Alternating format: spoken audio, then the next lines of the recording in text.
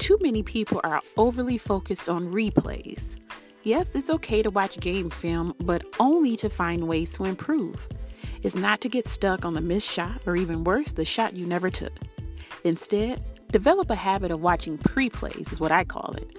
Those are visions you create on the canvas of your imagination. They are ideas you envision of what is possible. Focusing on what is possible instead of what happened will free your mind to see and recognize opportunities that are always around you. Those realized opportunities will eventually lead to your visions realized.